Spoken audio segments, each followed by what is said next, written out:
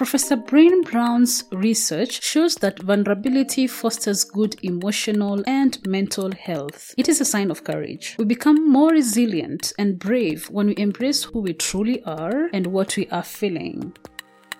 The Vulnerable Scientist podcast is a space for scientists to tell their honest and authentic stories. I am your host, Sarah Nyakeri, who happens to be a scientist, informal science communicator, and I help scientists create personal websites. If you want to support this show, go to www.patreon.com/thevulnerable-scientist. You can also follow this podcast on all social media platforms at TV Scientist Pod. Let the listeners know how it all started. How did you get to where you are right now, to science and to what you're currently doing? What are the things that influenced that from the beginning of your earlier life? So, how I got into science, I always feel like my story is unique, but not unique, especially when somebody talks about science. I always say for me, I never wanted to be a scientist. I never had that. Oh my goodness, I'm a scientist because of I never knew anybody who was a scientist. Like first of all, like period. And yeah, so in terms of how I got into the science, I think we can just fast forward to maybe high school. Is where I think we can start off. To not bore you with all of the details. I like the details. Don't bore me. You can okay, fine. let me take you from the beginning. Okay. So like I've said, pardon me. Like I said that I'm originally from Malawi, right? Yeah. So we moved Which part to of South Malawi? Africa. Nkota, which is Lakeshore or Lilongwe. So we moved to South Lilongwe. Africa. Yes, which is the capital. Yes. Oh wait, who was from Lilongwe? Amos. Oh, okay. I can't remember very well. Okay. But you will see that when I say I'm from Malawi, I've lived more in South Africa. In the sense that I came here when I was pretty young, when I was just starting my primary school career. So, but because my dad had moved to South Africa, so we all moved with my mom and I. And then I've grown up in South Africa, but we frequent Malawi just about every year for holidays because the majority of my family is still based in Malawi. Okay. But in terms of me living, it's been in South Africa. So those are the minor details. So now back to fast forwarding in terms of how I got into the science. Like I said, it was never a thing for me. I wanted to be a lawyer. I wanted to be a lawyer because I was really good at speaking, and lawyers for me when I used to watch these shows like what you call these law shows. So this was before Suits. There used to be this thing called Boston Legal and all of these law shows, and I loved how lawyers were confident, smart, articulate. They just oozed something for me, which I loved it. I loved it so much, and I was like, I want to be like that, Yeah. So that was something that I wanted to do. Then of course, I was in grade 10. So in grade 10, you sort of choose your subjects where you're going to be in the science stream or you're going to be in the humanities side stream. So because I'm a child of of African parents, you are going to do science. Being a doctor, an engineer, all of those things. So I had to take prestigious in quotes careers. Yes, right. So I took physics, I took biology, and I took geography, and of course the math.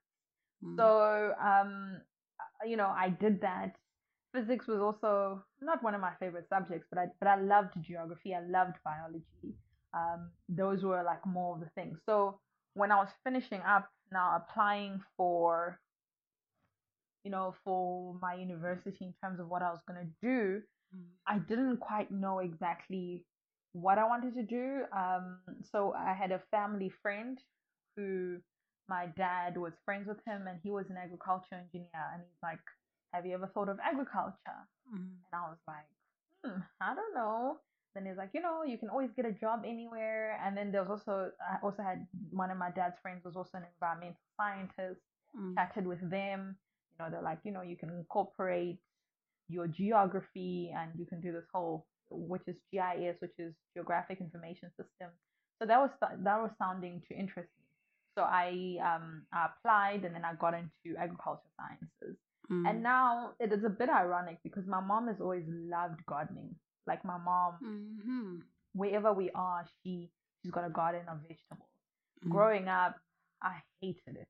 I hated helping her.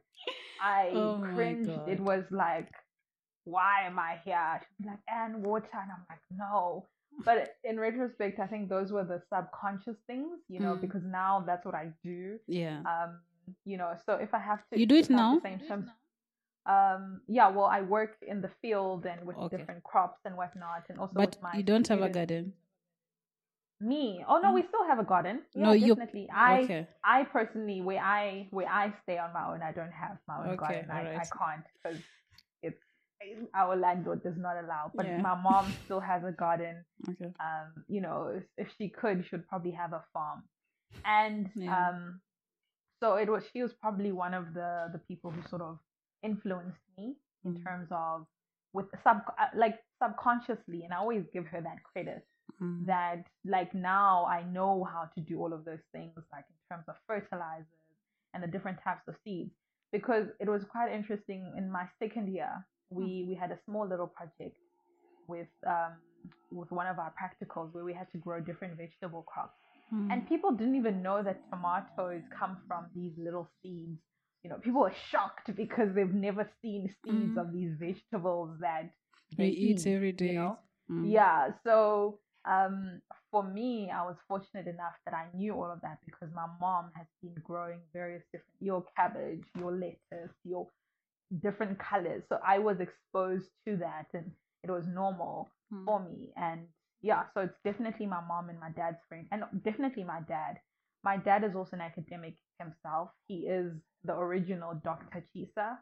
So me Mm-hmm. doing my PhD is also probably an influence to them. So my parents, in their own different ways, have played a very huge role Mm. in terms of the person who I am, and I'm always so grateful to them because my goodness, they're the support that any person would ever need.